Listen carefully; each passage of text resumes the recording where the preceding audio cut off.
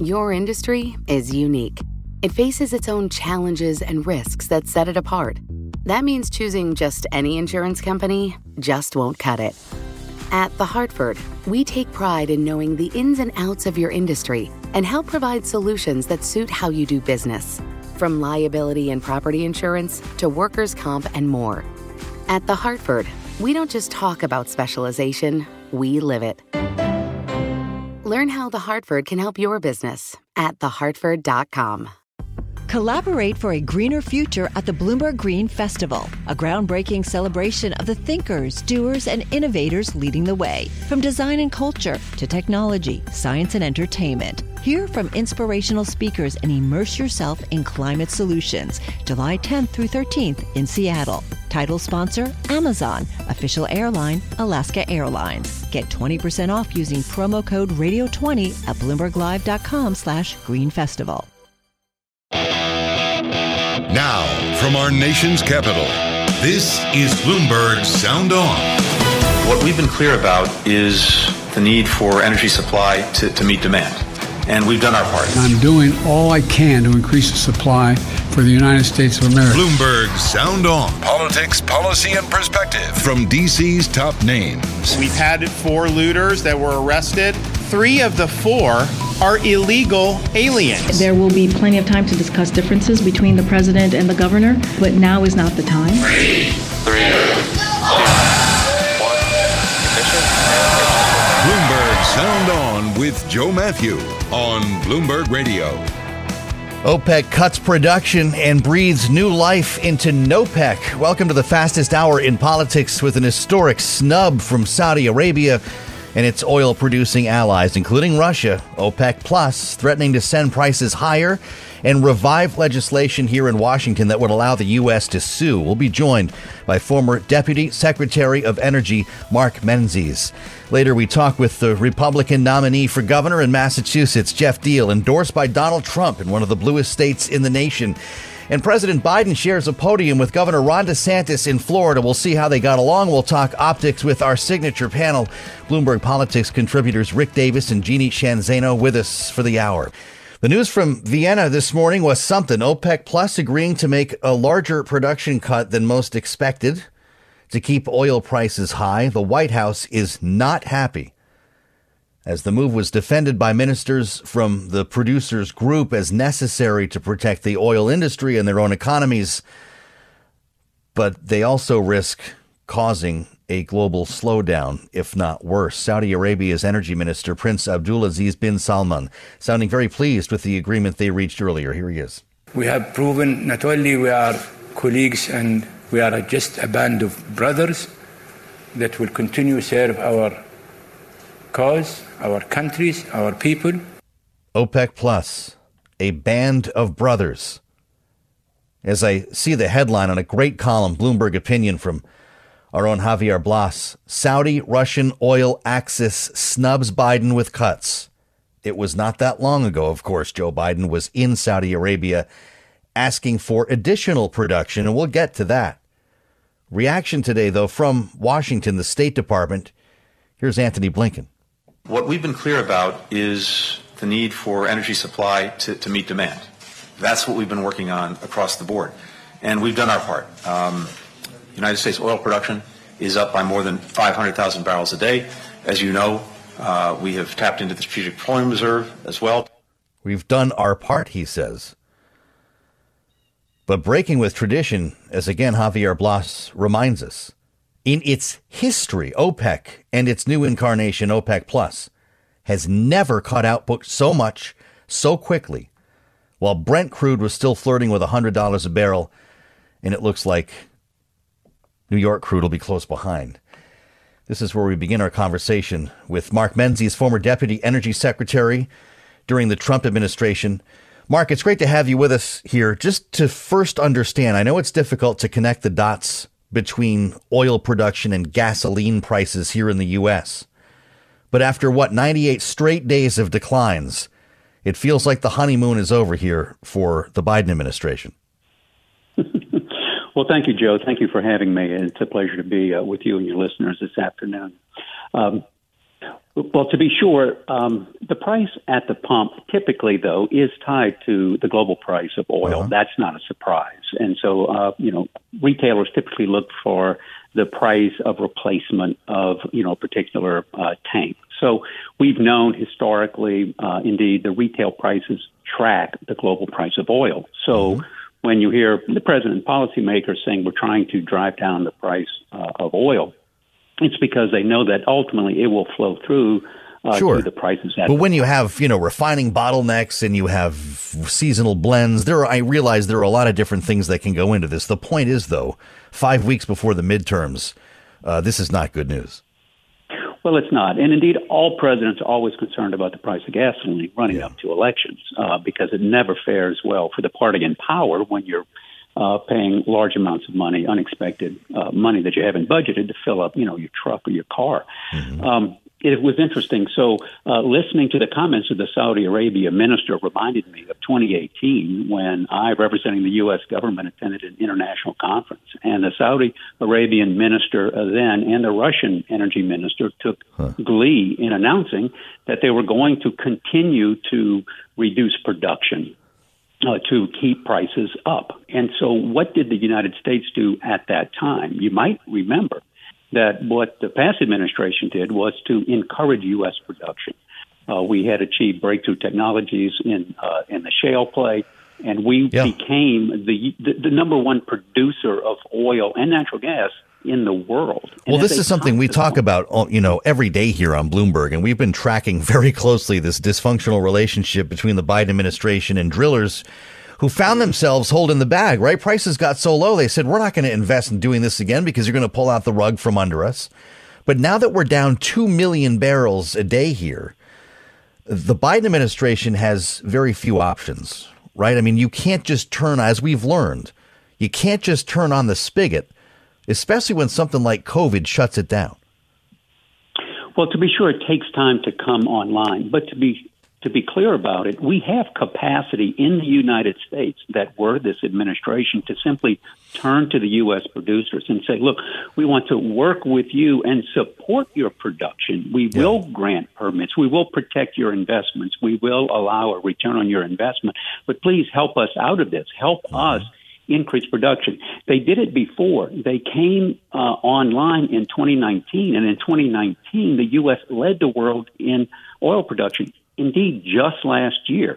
Your listeners might be surprised to know that in 2021, the U.S. was the leading producer of U.S. oil. You'd be surprised about our listeners. The increase came where? From the Permian Basin. The Permian Basin in Texas, beyond the reach of federal regulators. So when you look at where the U.S. production increase has come that Secretary Blinken was taking credit for, it's really Texas and Haynesville play in Louisiana. That's where the production has come. It has not come from the areas that really produced during the past administration to really make up for the reduced amount from Saudi Arabia. The reaction from the White House today, the statement was blistering. And just a portion here, this is a quote. I'm reading from the statement. The president is disappointed by the short-sighted decision by OPEC Plus to cut production quotas while the global economy is dealing with the continued negative impact of Putin's invasion of Ukraine. The political side of this is really something, Mark, when you consider our own column here from Javier Blas, referring to the Saudi-Russian oil axis. Is this actually what's going on here, that Saudi Arabia has decided that the war in Ukraine and the pleas from the United States are less urgent than its maintaining a relationship with Russia? Well, what their concern is that the global prices, unless it's propped up, they can't fund their governments. So Russia can't fund its totalitarian regime, and Saudi Arabia and the OPEC countries can't fund their monarchies. But that's the thing, right? I mean, Brent is near $100 a barrel, Mark, where it's already really, the prices are historically high. So they must be assuming there's a recession looming and that these cannot be sustained. Is that your view?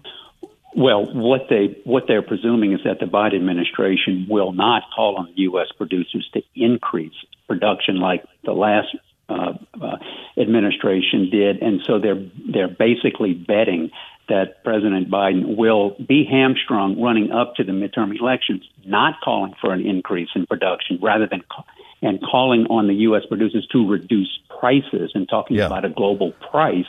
And so that's where Russia and Saudi Arabia are united in saying this current administration won't do anything. The thing is, we know the Biden administration from the Permian Basin.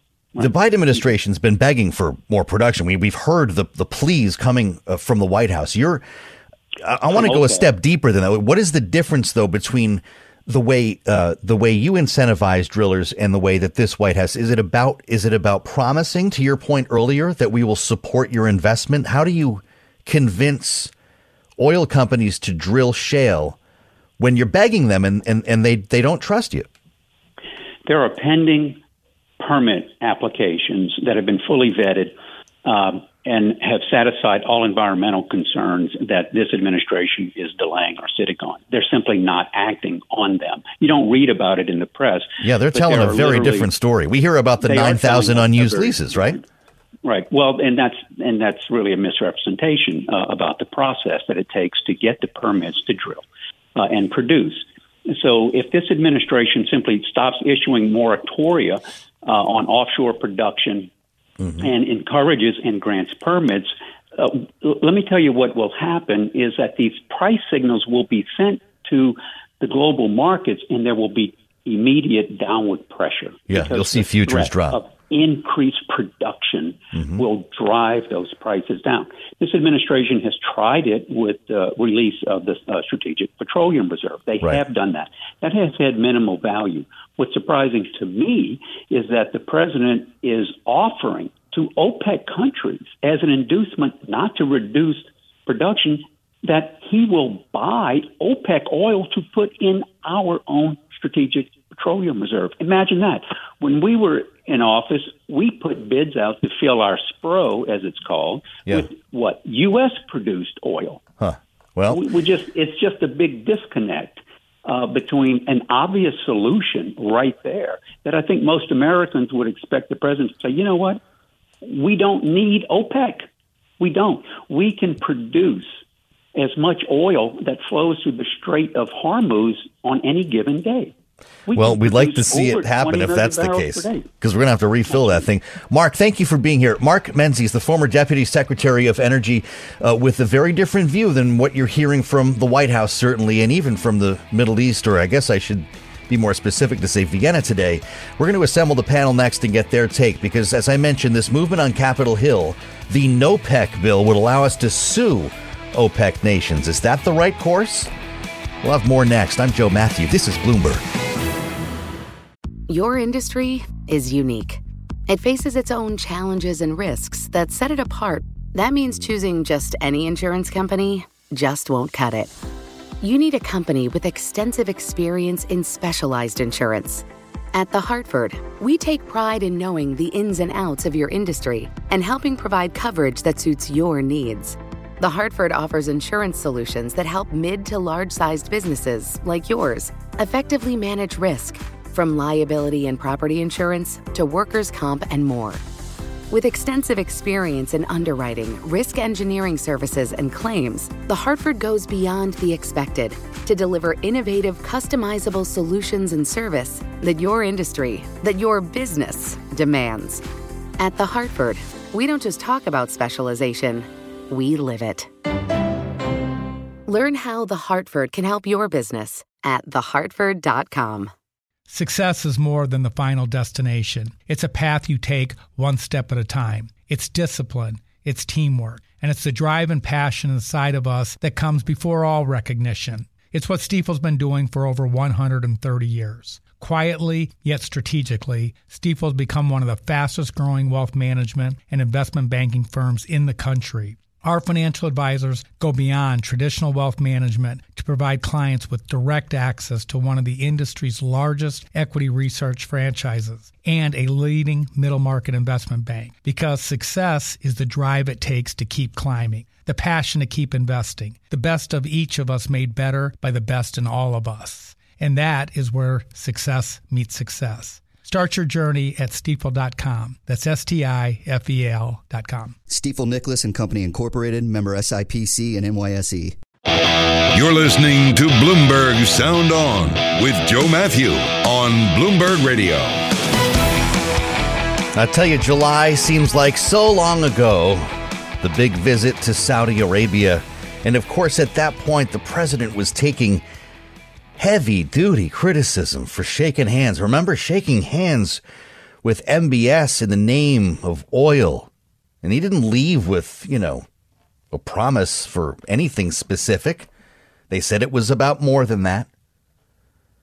But listen to the discussion on President ensuring Biden global here. energy security and adequate oil supplies to support global economic growth. And that will begin shortly. I'm doing all I can to increase the supply for the United States of America, which I expect to happen. The Saudis share that urgency. And based on our discussions today, I expect we'll see further steps in the coming weeks. Fast forward to October 5th, and it is looking and feeling a lot different. Now, of course, again, gas prices down 98 days in a row. Things have changed, and there is a greater expectation for an economic downturn, if not a full-on recession here, which would have a major impact on oil prices. So everybody's looking out for number one. Let's assemble the panel. Rick Davis is here, and Jeannie Shanzano, Bloomberg Politics contributors, make up our signature panel on Sound On. Jeannie, how bad does this hurt? You saw the statement today from the White House that they're just flat out angry. They are flat out angry. And I think the sign of how bad this hurts and how bad they knew it was going to hurt is we heard talk just before this meeting that the White House was panicking, that they were trying to lobby members of OPEC to see if they could, in some way encourage them not to take this step. And you were just talking about some of the ways in which they tried to dangle, we're willing to buy the oil to restock our reserves over here. They tried desperately. We even heard they reached out to Janet Yellen to get the Treasury to do some lobbying. It all fell flat. And despite that, fist bump heard around the world, just a few months ago, and now some people in the White House have said this is a total disaster. 5 weeks to go. When let's be honest, one of the things we've said, particularly on the Democratic side, that Biden has done well is oil prices had been going down, or gas prices going down 100. Yeah, that's the one thing they had days. going for them. It was one positive sign, and it could reverse itself at the very worst time for them. So what's your view on this, Rick? Obviously, the Saudis could have taken any number of courses here, and to go this far for a cut of this magnitude, is Saudi Arabia siding with Russia? Is it as simple as that? Well, there's no question that Saudi Arabia has given a lot of aid and comfort to Russia during the attack on Ukraine. They haven't said a word that would be considered helpful to Ukraine or the United States or the axis that's supporting Ukraine. And if anything, we heard it from them directly. They see each other as brothers. This is a cartel, right? I mean, when did we ever think a cartel was a good thing? We're the other guys. We think cartels are bad. And what I can't figure out is why anybody thought this wasn't going to happen. I mean, when you look at what Biden didn't get when he went over there to suck up to MBS and try and get a reduction in price of oil, increasing supply. He didn't get anything. He got 100,000 a day, and that was a drop in a bucket. Yeah. And he got lucky, and prices went down. And then in the period of time since then, there's been an all-out war against Russia and their oil production out of Europe. Right? We're talking about price caps and trade limitations with Europe on Russian oil. This is their friend, their brother at OPEC Plus.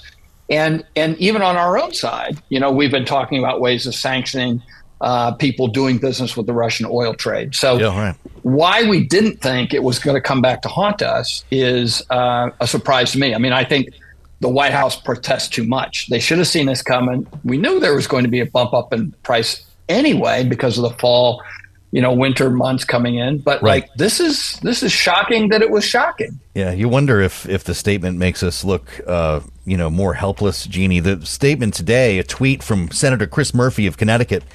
I thought the whole point of selling arms to the Gulf states, he writes, despite their human rights abuses, nonsensical Yemen war, working against U.S. interests in Libya, Sudan, etc., was that when an international crisis came, the Gulf could choose America over Russia and China.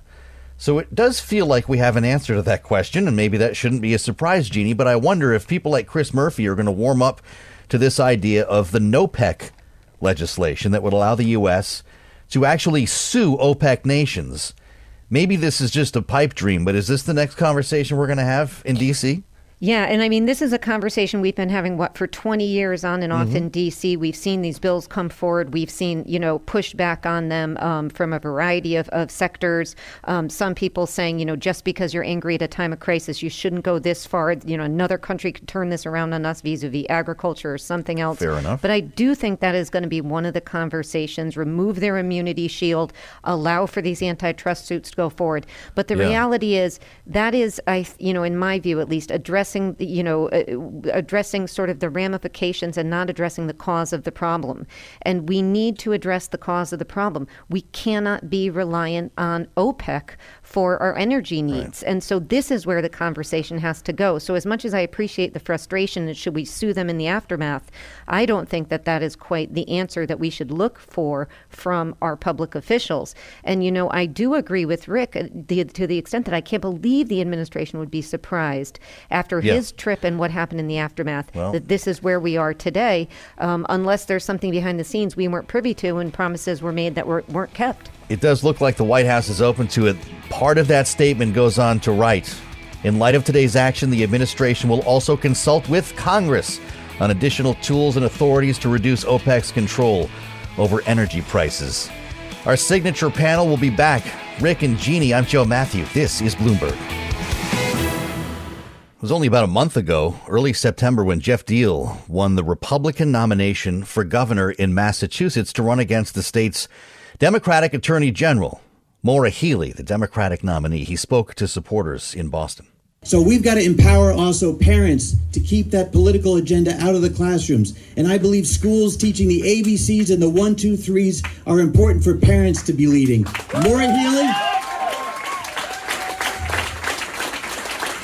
Maura Healey believes in a different type of education, WOKE. All right? Endorsed by Donald Trump, he was in fact Donald Trump's state campaign chair back in 2016, made an unsuccessful run for Senate against Elizabeth Warren, and now he's seeking the corner office in Massachusetts and joins us now on Bloomberg Sound On. Jeff Deal, welcome back to Bloomberg Radio. Hey, thanks, Joe. I appreciate the time. So 5 weeks to the election here. I'm sure you don't need me to tell you.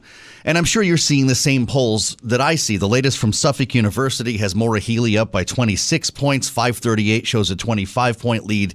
The Real Clear poll of polls with a 22-point spread. Jeff Deal, are you planning to stay in this race? Of course. Look, I think 3 days after my primary win, we saw a poll from Emerson College that put us ahead with independents, which is 57% of the electorate in Massachusetts, by 16 points over Maura Healey when it comes to the economy. And of course, I think we know right now it's very much about the economy, right? That's where the focus, I think, in the midterms is going to be in Massachusetts. Yeah, well, of course, Maura Healey says that you would like to ban abortion if you were elected. She's obviously seeing that as a major issue as well. Is she wrong? Yeah, I mean, abortion's not on the table for this state. The Roe Act was passed about a year and a half ago, and it basically codifies Roe v. Wade into law before the Supreme Court even struck it down. My job as governor is to execute law and protect people's health care choices. That includes, I think, health care choices where people were fired because they didn't get the vaccine, and they state jobs they were required to leave those jobs, and a lot of them took early retirement. So, look, whether it's honoring the fact that the legislature has passed Roe v. Wade and women have the right to abortion, or whether it's again protecting people's healthcare choices when it comes to vaccines, I think this is it's an issue that is no longer on the table for Massachusetts. Okay. The polls I mentioned, you mentioned that number from Emerson College. Do the others have it wrong? And if they don't, how do you close that spread in 5 weeks? Yeah. No, I mean, you're always going to see a Republican down in the polls in Massachusetts. You're always going to see a Republican, on the wrong end of fundraising numbers because, we always in this state, I think, are underdogs. But at the same time, Scott Brown won in 2010, and he was down significantly with only weeks to go before his U.S. Senate win in 2010. And then the other thing is Charlie Baker, also down in the polls before he ended up winning his governorship. It's typical for Massachusetts to have a Republican that runs for U.S. Senate like I did in 2018. You make an introduction for yourself. I received almost 1 million votes in that election cycle. And then, once people know who they are and trust the message, you can win as governor. So it's something that's happened before, and I think we're going to... Well, you're a little bit of a different Republican, though, right? Of course, I remember meeting you in Cleveland at the Republican National Convention. Jeff Diehl, you were the only elected Republican from the state who showed up to support Donald Trump as his state campaign chair. Do you consider yourself a MAGA Republican, as the president refers? I'm a working class Republican. My wife and I own a small business. I used to be a Democrat 14 years ago. For me, I've been in office since I served first in 2010 through 2019. So I was 6 years into office before President Trump came into play. Mm-hmm. And the fact of the matter is I've always tried to put the working folks of my state ahead of, the special interest groups on Beacon Hill. I think that's what President Trump at the time was trying to do, which was make sure that Washington, trying to drain the swamp. I mean, there was a lot of special interest money that seems to override the will of the people. So, what he did while he was in office was give us a robust economy. He was able to bring troops back from foreign engagements that no longer served a national interest. And he also wanted to talk about making sure we secured our borders so that we, could make sure immigration was done correctly. Well, I ask you that because a year ago, October, you said publicly the 2020 election was rigged, and you called for a forensic audit of Joe Biden's victory in Massachusetts. Do you still believe that?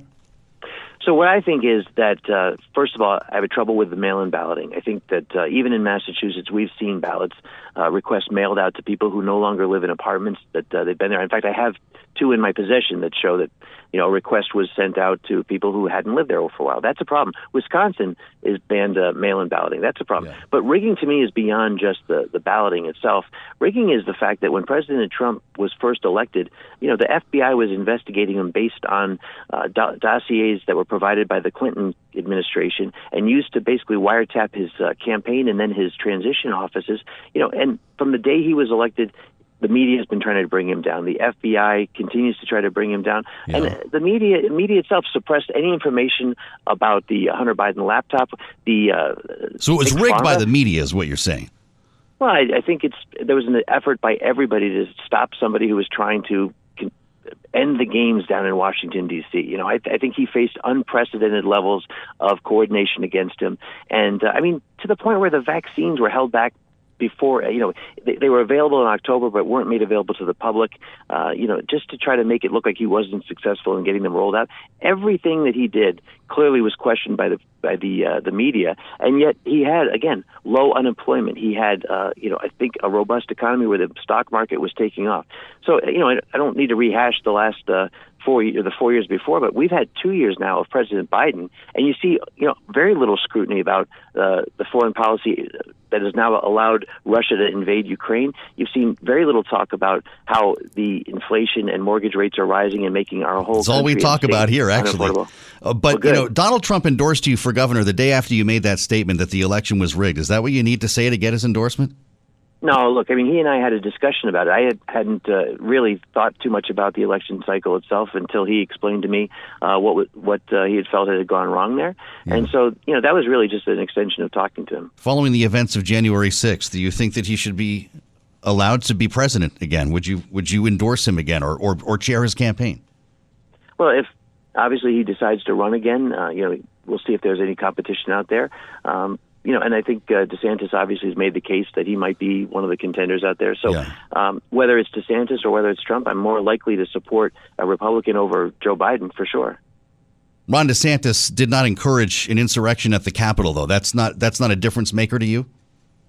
I have a difference of opinion on that. I don't think that that's exactly what transpired, though the media, again, tries to make it out to be that he did that. I think that he, in fact, tried to encourage Capitol to be protected by National Guard, and that was turned down. Okay. I think, I have a total difference of opinion on that. You mentioned Ron DeSantis.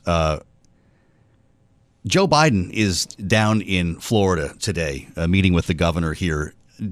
What's your thought? Since you brought him up, do you approve of DeSantis shipping migrants to Martha's Vineyard in what apparently was a move to embarrass liberals in the state? I think what Governor DeSantis was doing was highlighting the problem we have with immigration in our country, and the fact that certain states seem to be bearing the burden versus other states about the overflow of people into the country. And, certainly I don't These think people were tricked, though, right? They were lied to. Some laws apparently may have been broken because of that. Well, I think that there's lawyers looking into that, but I do believe they were also given waivers to sign off on. So, again, I don't know exactly what happened, but I guess that'll be litigated. Jeff Diehl, Governor Charlie Baker succeeded in drawing support from across the aisle. He's leaving office with some of the highest approval ratings of any governor in the country.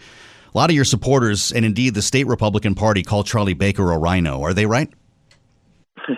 Look, I supported Charlie back in 2010, 2014, 2018 when he ran for re-election each of those two times. Ran for election in 14 and re-election in 18. The fact of the matter is Charlie Baker has done the best that he can with a very left-leaning legislature that has delivered driver's licenses for illegals, and he vetoed that. They overrode him anyway. That's the mentality that he's been having to fight for a long time, and I think he's done the best that he could. Obviously, there's some challenges still with the MBTA. There's some challenges.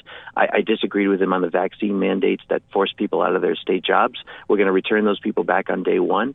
And I think there's, it's okay to have difference of opinions with governors, but I think he's done the best that he could in the time he served. He's the Republican nominee for the Massachusetts gubernatorial election, running against Maura Healey, currently the Attorney General. Jeff Diehl, we thank you for being with us again on Bloomberg. Thanks, Joe. I appreciate it. Your industry is unique. It faces its own challenges and risks that set it apart. That means choosing just any insurance company just won't cut it. You need a company with extensive experience in specialized insurance.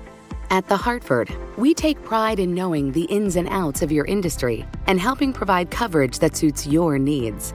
The Hartford offers insurance solutions that help mid to large-sized businesses like yours effectively manage risk, from liability and property insurance to workers' comp and more.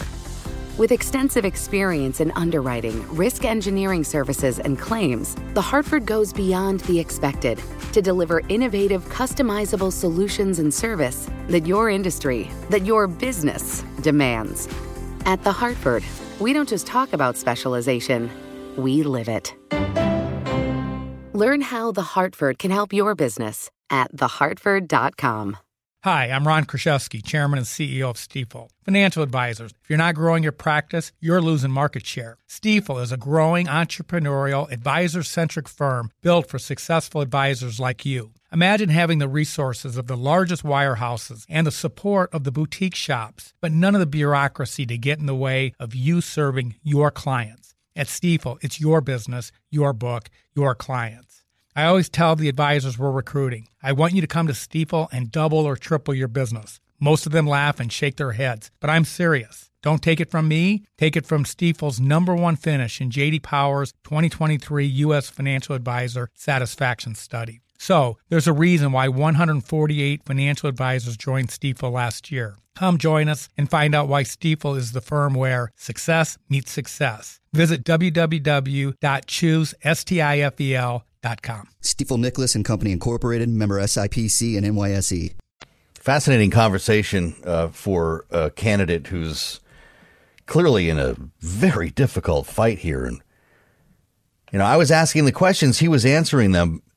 You tend to get the pivot to inflation and some of the other stories that have been working well for Republicans on the trail instead of,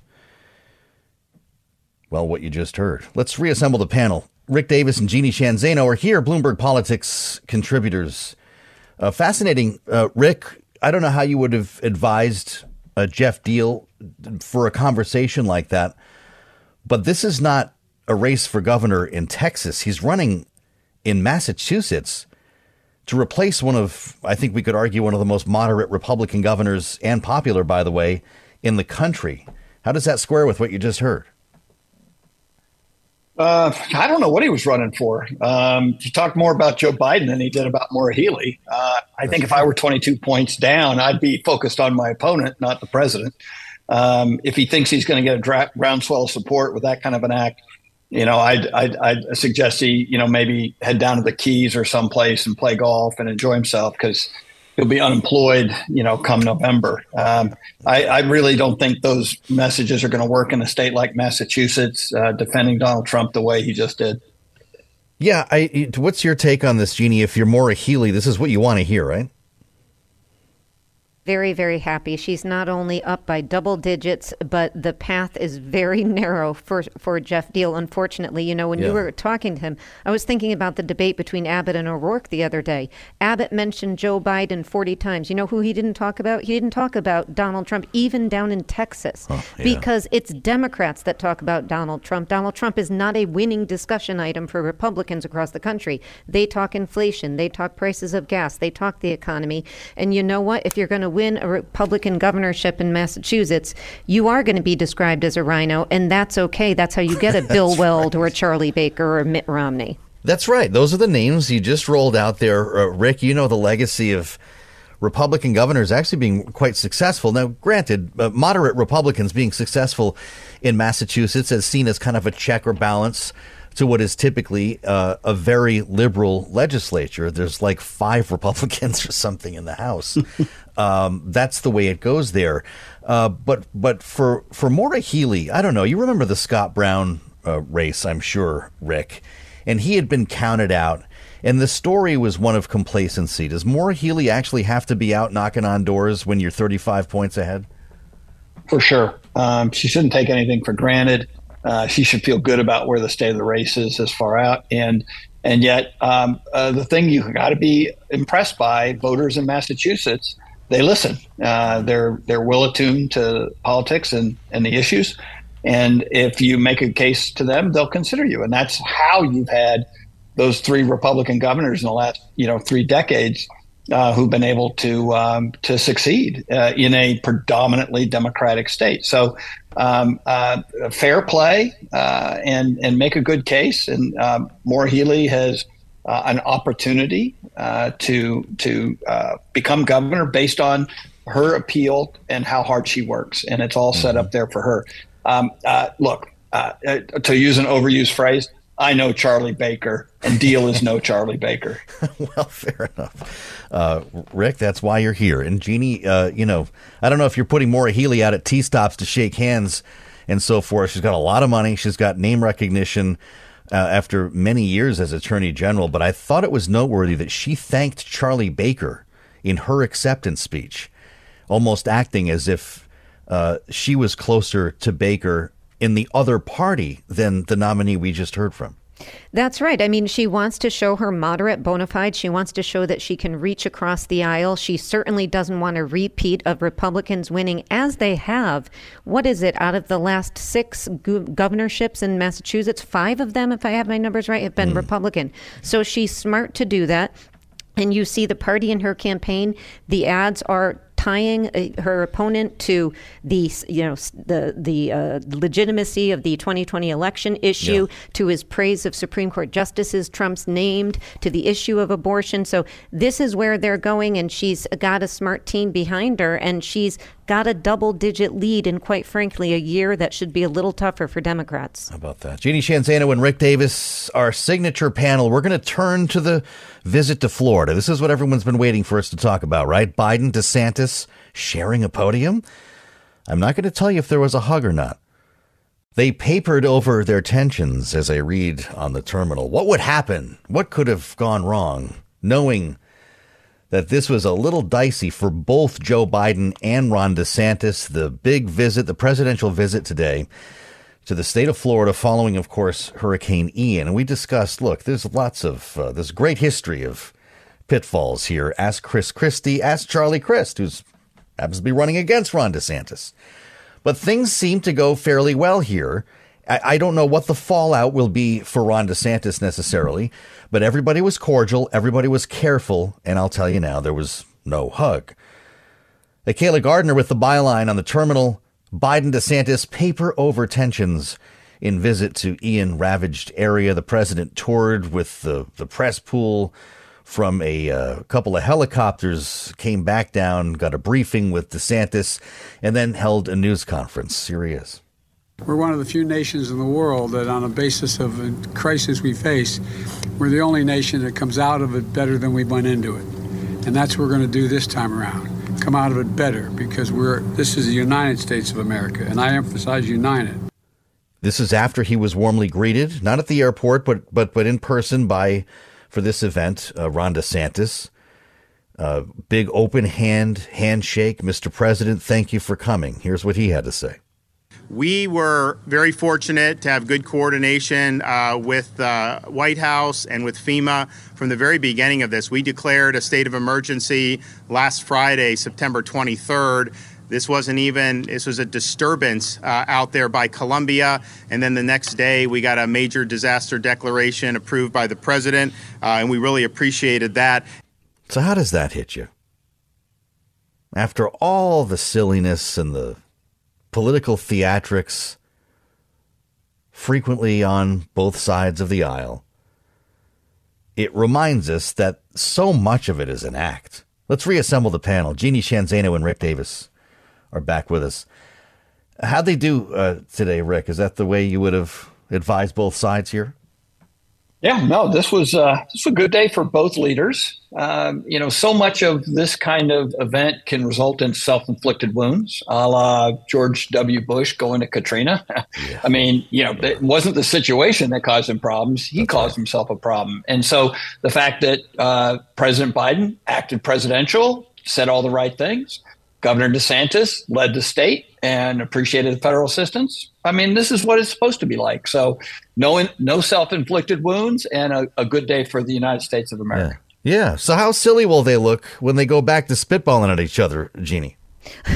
Well, we will remember back to this rare moment of bipartisanship and unity. Only a hurricane could bring Republicans and Democrats together in the U.S. But here's what I'm going to do, Joe. I'm going to keep watching Truth Social, because Donald Trump was out today talking about a nation in decline, the fact that we're a failing nation, attacking Biden. He didn't name DeSantis by name yet, but I think that's one of the issues that DeSantis may face, is a question of whether Trump attacks him for the collegiality. And I think, and I agree with Rick, that they were right to act this way, that they were being the adults in the room. So we'll see if Donald Trump comes back and attacks DeSantis for this cooperation with the Biden administration. Because we know that he's bothered by Ron DeSantis, right? That Trump would love to find an opening here, actually, wouldn't he, Rick? Trump looks for an opening everywhere he can get it. Sure. Everything is about Donald Trump. He would actually see somehow that this is about him. It makes no sense, but so much of what he does doesn't. I think you got to keep focused on the fact that this is going to be a Herculean effort to get the west coast of Florida back on its legs. Yeah. It's going to take hundreds of billions, tens of billions of dollars, and a combined federal state initiative with the commercial industry coming to the table to really get that state back on track. And I think the asterisk here is whether or not Donald Trump is happy about it or not. Who cares? Well, that's right. I just wonder if there are midterm implications here, Jeannie. Is that just a wash today, or do Democrats actually get good marks for showing up? And by that, I mean the administration, of course, showing up in Florida and being adults. I'm not sure there will be midterm implications directly, because we're only 5 weeks out. And so I think a lot of it depends on what happens in the many, many months, if not years, going forward as this recovery effort continues. I do think it has given the governor an opportunity to show that he is competent, that he is an executive, that he can handle a crisis, not just to people in his own state, but as he thinks about 24, to people around the country who may not be as familiar with Ron DeSantis, or who may only know him as a guy sending asylum seekers to far-flung places. So all of a sudden, he's got to be less political, if you will, and more the governor and the person who knows how to deal with a crisis and address the needs of his citizens. So that's potentially good for him. Of course, a lot of it depends on what happens going forward. There's so many issues that impact the midterms, everything from infrastructure to housing to insurance to issues of energy and green issues. I'm not sure those will resonate directly in this race, though, because so many other things are at play. It's interesting when you think of how many of those connect to climate as well. But did you guys both see the boots? You see the white rubber knee-high boots that he was wearing? He tucked the jeans into them. Am I the only one who saw this? Because somebody on the campaign's got to be advising. They should have held up a picture of Michael Dukakis, no? Well, he wasn't wearing a funny helmet, that's for sure. And I don't know if I would characterize his boot selection as off color. But look, I mean, just picking up where Jeannie left off, this was a really good day for Ron DeSantis. You know, like he got to look like he was cutting deals with the federal government and the president of the United States and helping the state of Florida. This isn't a great day for Charlie Crist. You know, I mean, when you talk about the implications, you know, there were a lot of expectations that he could put a run together. And this is, you know, it's now going to have been a week since anybody even heard his name. So that's not great, you know, 4 weeks out from an election. Well, that's real political fallout. Would you wear boots like that, Jeannie, yourself? I'm guessing no. I probably wouldn't myself. I don't think anybody would need to see me in those boots. But you know what? you got to look the part. I feel like you could pull them off. Thank you, Rick Joe and Matthew. Jeannie, I'll of course, try it. Absolutely. Rick and Jeannie, for just a couple of more moments, you know we like to feel good about things sometimes, and the silver lining so frequently comes from the same source. Yeah, I'll send you a picture of the boots, Rick. That source is NASA, and by extension, SpaceX in many cases. We had a big launch today, and there was something very special involved. All right, let's wind it up. Let's listen. 3, 2, 1. There it goes. It clears the pad. Beautiful launch to the International Space Station. I love listening to these guys in the control room. They'll get to the space station Thursday after that launch from NASA's Kennedy Space Center that, of course... Stage 1 propulsion is nominal. Yes, Stage 1 propulsion. You heard it and saw it, of course, on Bloomberg. They'll come back to Earth in March, but for the first time in 20 years, a Russian cosmonaut went from the United States, launched from the U.S. here to space. Japanese astronauts were also alongside. But the fact that Russia's lone female cosmonaut, Anna Kikina, if I'm saying it right, Jeannie, makes us realize sometimes that we're just people here, right? That's right. And another, a moment of cooperation following on the one we were just talking about, but this one international at a time when there's been so much tension in the space program as a result of the Russian invasion of Ukraine. Yeah. It is really good to see that this happened. And of course, we've also got a female commander, Nicole Mann, who's an absolutely, astonishingly impressive woman when you look at her background, and the first Native American to fly in space. And I think the first female SpaceX flight. So, to command a SpaceX flight. So what a day today to see them all go up. And Joe, her pilot call sign is Duke. So there you go. It's pretty great stuff, Rick. In our remaining seconds, NASA has a way of erasing borders. Yeah, the world is all one border to them. And I think that's important that we keep some level of cooperation. There it is. Regardless of the country. This is Bloomberg. Your industry is unique. It faces its own challenges and risks that set it apart. That means choosing just any insurance company just won't cut it. At The Hartford, we take pride in knowing the ins and outs of your industry and help provide solutions that suit how you do business. From liability and property insurance to workers' comp and more. At The Hartford, we don't just talk about specialization, we live it. Learn how The Hartford can help your business at thehartford.com. Collaborate for a greener future at the Bloomberg Green Festival, a groundbreaking celebration of the thinkers, doers, and innovators leading the way. From design and culture to technology, science, and entertainment. Hear from inspirational speakers and immerse yourself in climate solutions. July 10th through 13th in Seattle. Title sponsor, Amazon. Official airline, Alaska Airlines. Get 20% off using promo code radio20 at BloombergLive.com/Green Festival.